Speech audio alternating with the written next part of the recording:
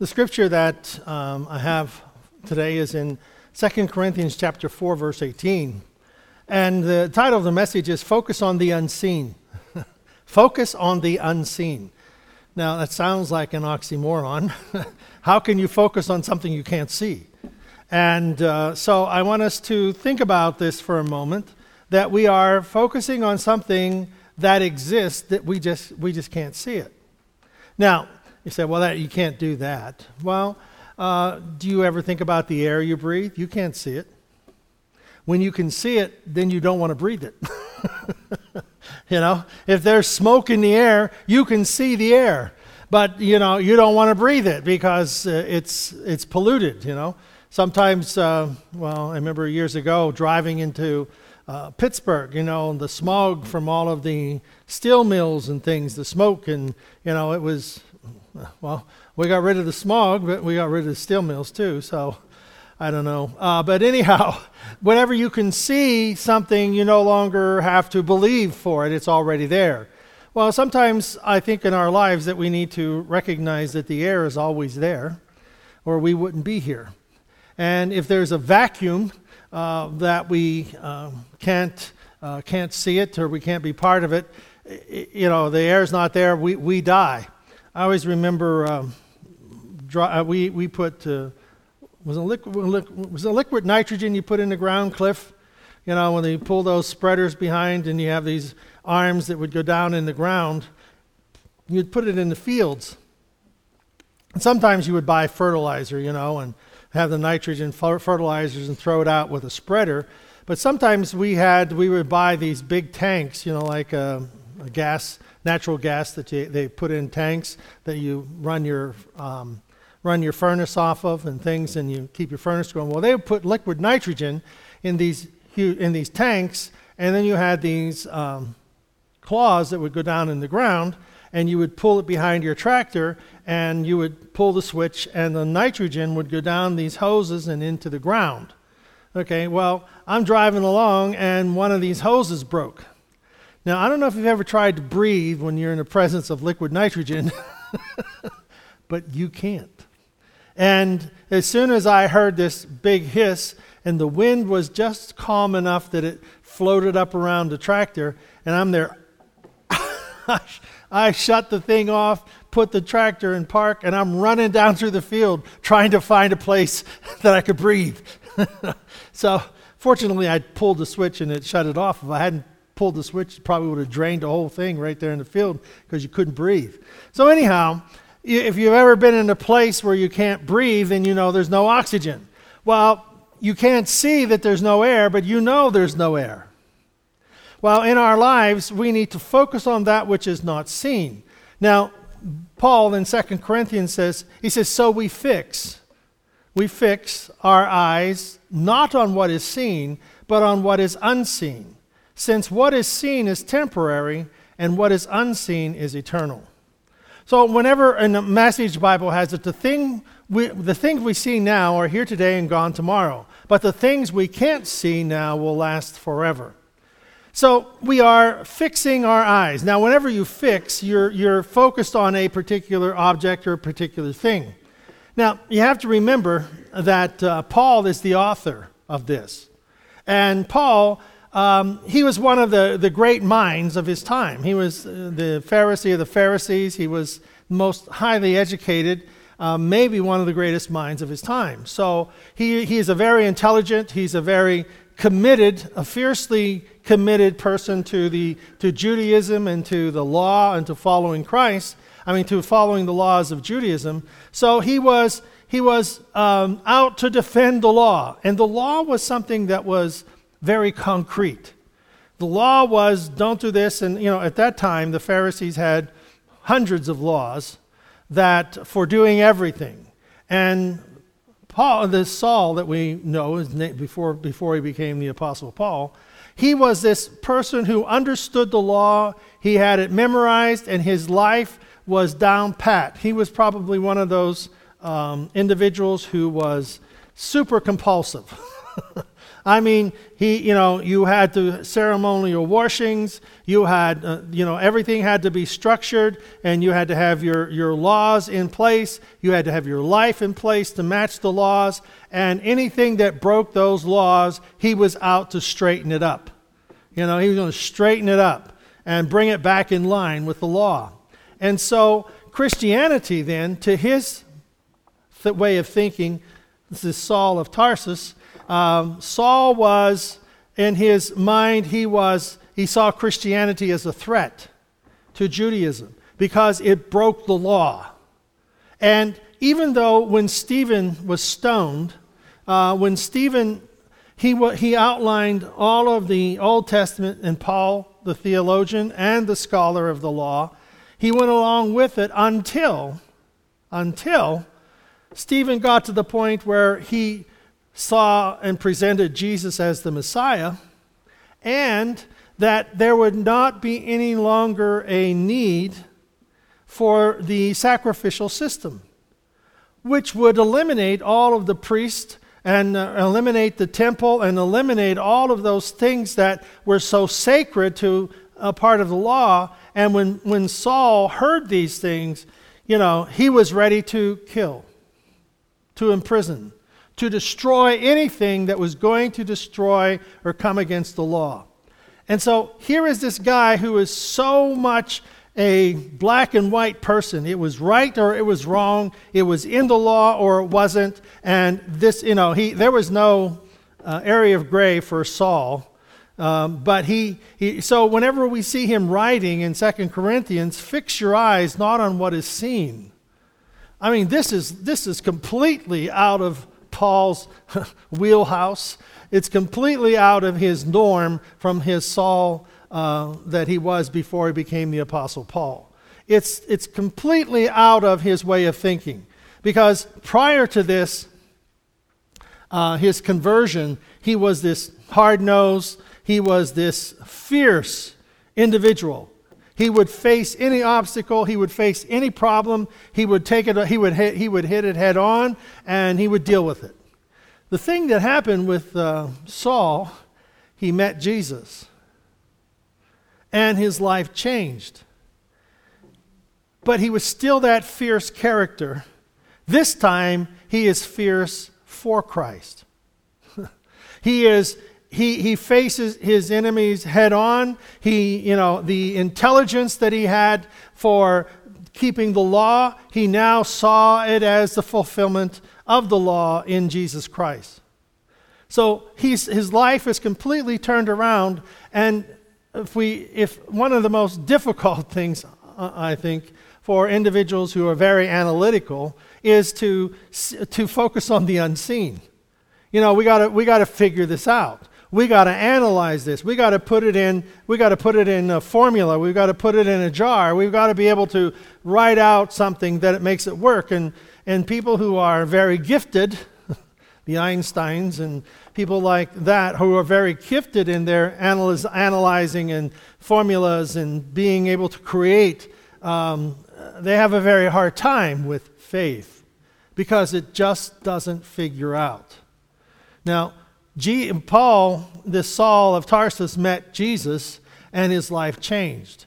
And whenever he saw Christ, his understanding switched and went from this commandment, this law-orientated person to this person of faith who believed in the risen Christ and saw the effects of the Holy Spirit coming upon individuals and following Jesus, and his whole life was turned, even so much so that his name is called Paul.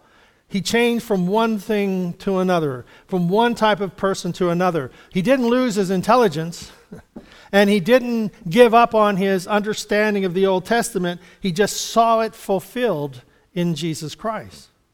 So we fix our eyes, Paul says, fix your eyes. Now, it's important, if we're going to fix something, we want to make it right. We want to repair it. Well, God, in the scriptures, Paul is talking about God through the inspiration of the Holy Spirit. Paul writes about we are fixing our eyes. We are paying close attention to. I want you to listen to what I have to say, right? I want you, there's a broken pipe, and I want you to fix it. So it's a very specific area. It's a very specific thing that Paul is telling us here. He said, I want you to fix your eyes, not on what is seen. Now that's quite when you think about this passage of Scripture, that's it seems to be a very complex issue. Trying to pay attention to what you can't see, what you can't hear, what you can't taste, what you can't touch. Fix your eyes on this. Now, how can we, it's like, okay, I'm going to fix my eyes on darkness. I'm going to fix my eyes on light. I'm going to fix my eyes on something that doesn't exist, but does. So, but on what is unseen, since what is seen is temporary and what is seen is eternal. And Paul is referring to our faith and our understanding of Jesus Christ and what Christ has meant to us. Remember last week, Hebrews 11:6, without faith it is impossible to please God. We must believe that God exists. We don't see him, but yet he does exist, and we see him exist in Christ. Then he is a rewarder of those who earnestly seek him. So Paul sees Jesus on the road to Damascus. His life changes. Everything changes when he sees Jesus. So this Paul, who had a fierce intensity that was against the followers of Christ and against Christianity, now is a fierce intensity that channels for the gospel of Jesus Christ, and which he is looking at how God is at work in the life, and he becomes known as the apostle to the Gentiles. I mean, before as he was Saul of Tarsus, that he was against Gentiles, and Gentiles they were only good for the fueling for the fires of hell. I mean, anybody who was not outside of the law was, they're all, they're just basically doomed for the fires of hell. All right? So, but Paul now, after the message of Christ, he becomes this fierce messenger for Jesus Christ. So we see, now, question.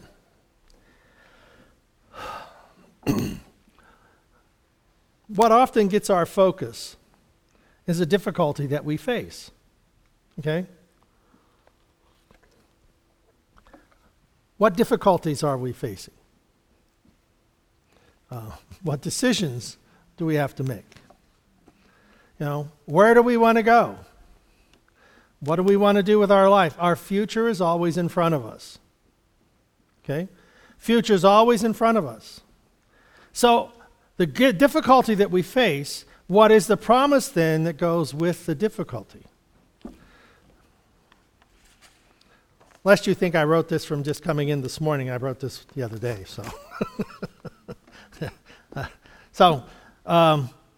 So focusing on not only we look at what decisions we have to make and where we want to go with our life, and again I go back to Joseph, and we talked about this in Sunday school, but God uses every difficulty, every situation to nothing is eliminated, nothing is wasted. Okay, no experience is wasted. God can redeem the times. God can redeem our life, redeem any area of our life, and nothing is to be considered wasted. Paul, he killed Christians. If he didn't do it personally, he stood by and watched them, especially we see that with Stephen. But he was fierce in his trying to destroy the church. Forgetting those things which are behind, I press on to the mark of the prize of the high calling of God in Christ Jesus. Paul is not willing to allow his past to influence his future. So, every obstacle in your life is subject to change. Everything. Why? Because it is what is seen. Everything that is seen will change. You don't think so? Look at some pictures.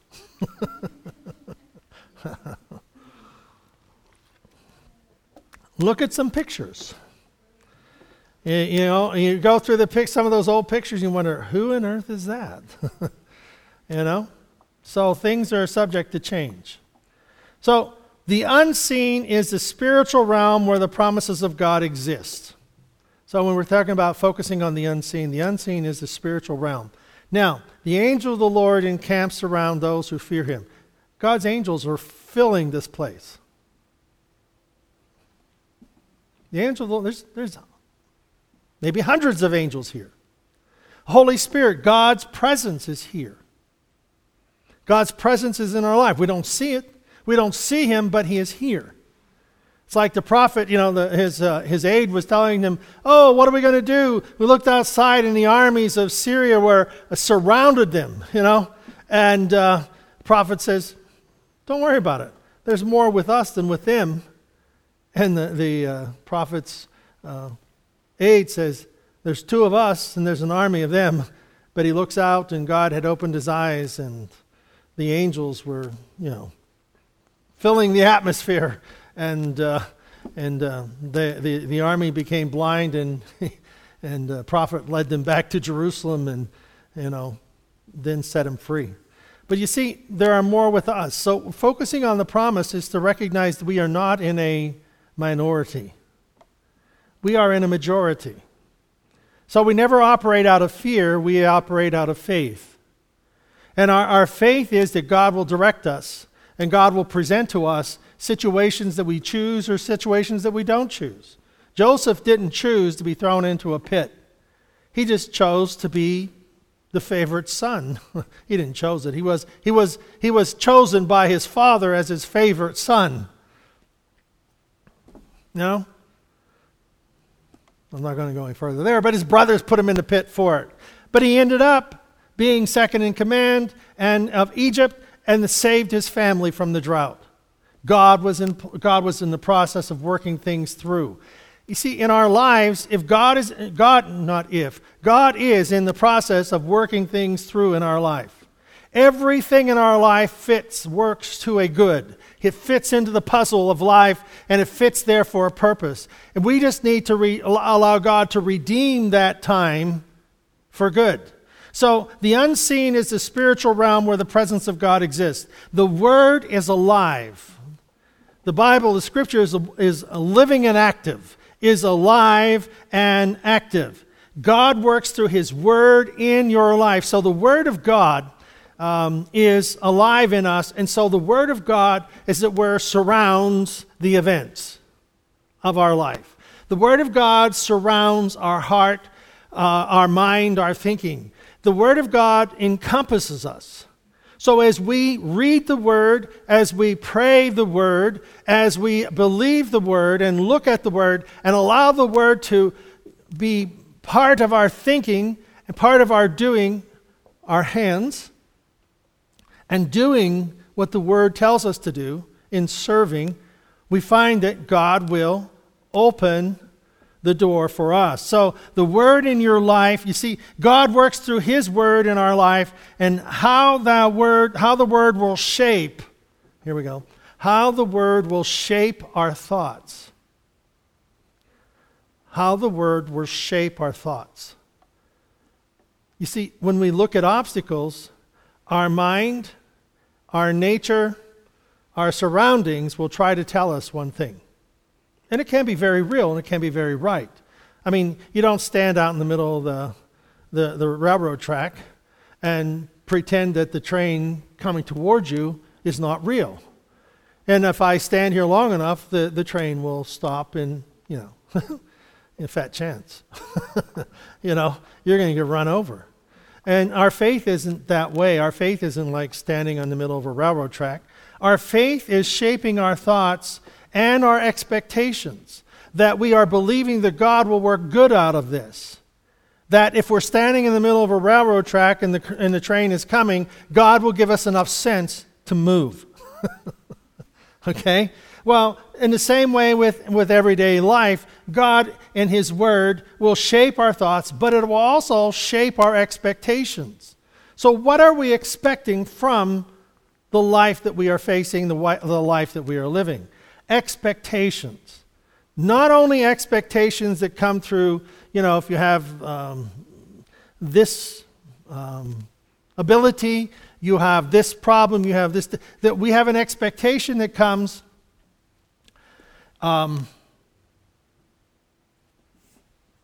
stand on a railroad track, the expectation is sooner or later you're going to get hit. But the expectation is that sooner or later God is going to fulfill His word that He has put in my heart. God will lead us, God will guide us, God will heal us, God will restore us, God will receive us into heaven, God will bless our lives, God will, a number of years ago, I put together this God You Said, and I put together a number of things that God had put in, kind of in my heart about expectation. In 2 Corinthians, He said to me, "My grace is sufficient for you. My strength is made perfect in weakness." So whenever we think of our lives and we think of our deficiencies, God's grace is made perfect in weakness. God is saying, you are weak in this area? Perfect.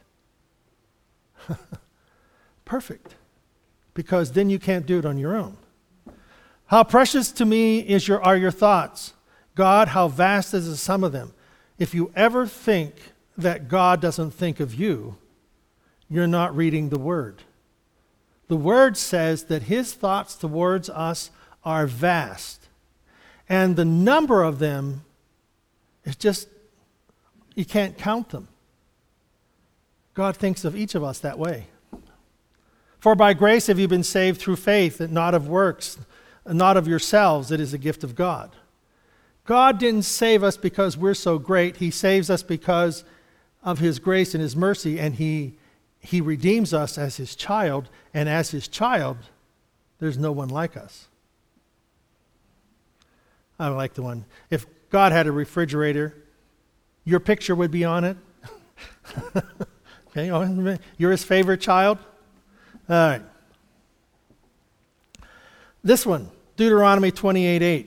The Lord will command the blessings on you. God's commanded blessings on your life will make things happen that you cannot make happen on your own and break barriers holding you back. A commanded blessing. So you see, whenever we are looking at what God wants to do in our life, it's not just about straightening us up and walking right, or you're going to be fuel for the fire of hell. We are looking at this position of privilege, and when we find that it is not what we thought it should be, remember the examples we have in Scripture. Joseph was in prison.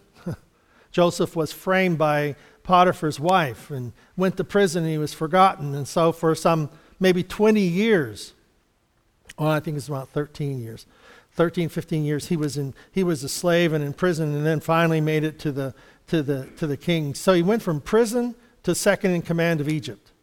That's quite a jump. Commanded blessing. You see, the idea was God had a purpose for Joseph's life, but He also had a purpose for Jacob and his other brother, for his father Jacob and his other brothers. God had a plan for them. And in order for that plan to be fulfilled, Joseph became a slave, became forgotten in prison, and ended up second in command. Now, while he's in prison and while he's a slave, it doesn't appear to be a good deal. But you see, there was a commanded blessing coming. He had to be faithful, run away from Potiphar's wife. He had to be faithful, using his abilities to lead the prison reform in Egypt. A commanded blessing. And the last one I'll read is in Genesis 17:2. I make my covenant, my solemn pledge between me and you, and will multiply you exceedingly. God has made an agreement with us. God has made an agreement. I'll never leave you. I'll never forsake you. Nothing can ever separate you from me. Okay?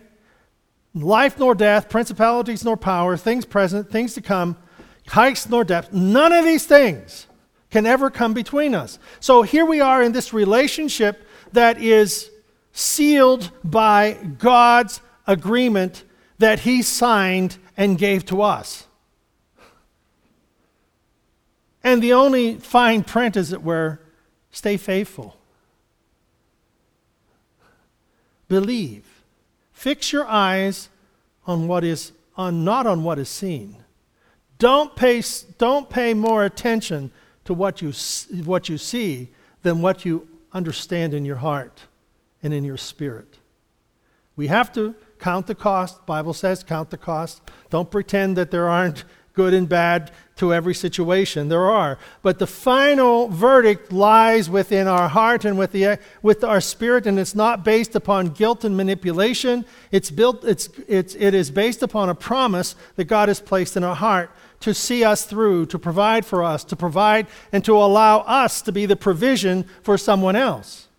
And the provision that we are for someone else may be in our own hands, and it may not be in our own hands. When you are fixed on something, you can't be moved. So when I am fixed on God, all these other things don't move me. When I am fixed on God's promise, all these things don't move me. Because I see something beyond this.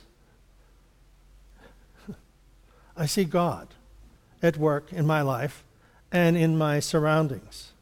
So there is a determination that fuels our focus.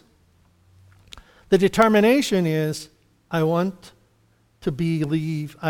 What does it say? What was last week's sermon? Whoops, just floated away.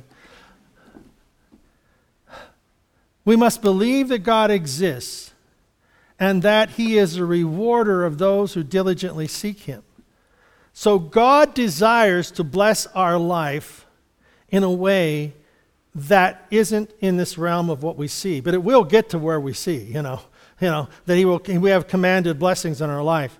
So when you fix your eyes on the unseen, the promises of God, your faith will not be moved by your circumstances, and you'll eventually see those promises come to pass. And what is the promise that has come to pass? The promise that was in our heart, whether it's for God's provision, whether it's for His healing, whether it's for His direction, whether it's for what? What are the needs? They are as limitless as the needs. So God is at work in our life, and He is doing a great work in us. For I know, this is Jeremiah 29:11. For I know the thoughts that I think toward you, says the Lord. Thoughts of peace and not of evil, to give you a future and a hope. You see, God is at work for what? God is at work in our life to take us through today and to tomorrow to eternity. Sooner or later we get to eternity. But until that gets here, we live in a place of peace, a place of promise. And we then are to declare that His promises will come to pass in our life. I pray the promises. So what promise comes over your need? In the research center, the person who bought the hospital, he's a research scientist and a doctor. He came up with the idea. He didn't come up with it. He understood the idea that cancer cells love protein. So what he did was he took chemo and he surrounded the chemo with protein so that the cancer thinks it's eating protein, and in reality, it's destroying the cancer cell. Well, you see, whenever we surround the difficulty in the promise of God, life comes along and it doesn't die because we eat the promise, it becomes stronger because we consume the promise, and the difficulty that was in the promise vanishes. That which is surrounding, the problem that is surrounding in the promise, you see, now the promise is greater than the problem. When our sin is covered by the blood, it is washed away. Whenever our sins are listed, when the blood of Jesus Christ comes, it just doesn't erase them. It's a whole new sheet. It's white as snow. So in our life, whenever we face the difficulty is not the object. The promise of God allows us to see the difficulty differently. And that we then have to declare that God, He's working in our life, declare that we are more than a conqueror, declare that I can do all things through Christ who strengthens me. God has a plan, God has a purpose. So in any situation, there is a promise. And we take the promise and cover the situation. And then we go forward, knowing that God will take that problem and make it something different. The life of Joseph, prison, the pit, to slavery, to prison, to the palace. Well, in our lives, the promise is always there. So help us, Lord, to see the promise. Amen? Focus not on what is seen, but what is unseen. And what is unseen? God's provision, God's way of working things out, God's promise. Amen? Jesus, we thank you that you have heard our prayers. God, we confess our sin and we ask your forgiveness.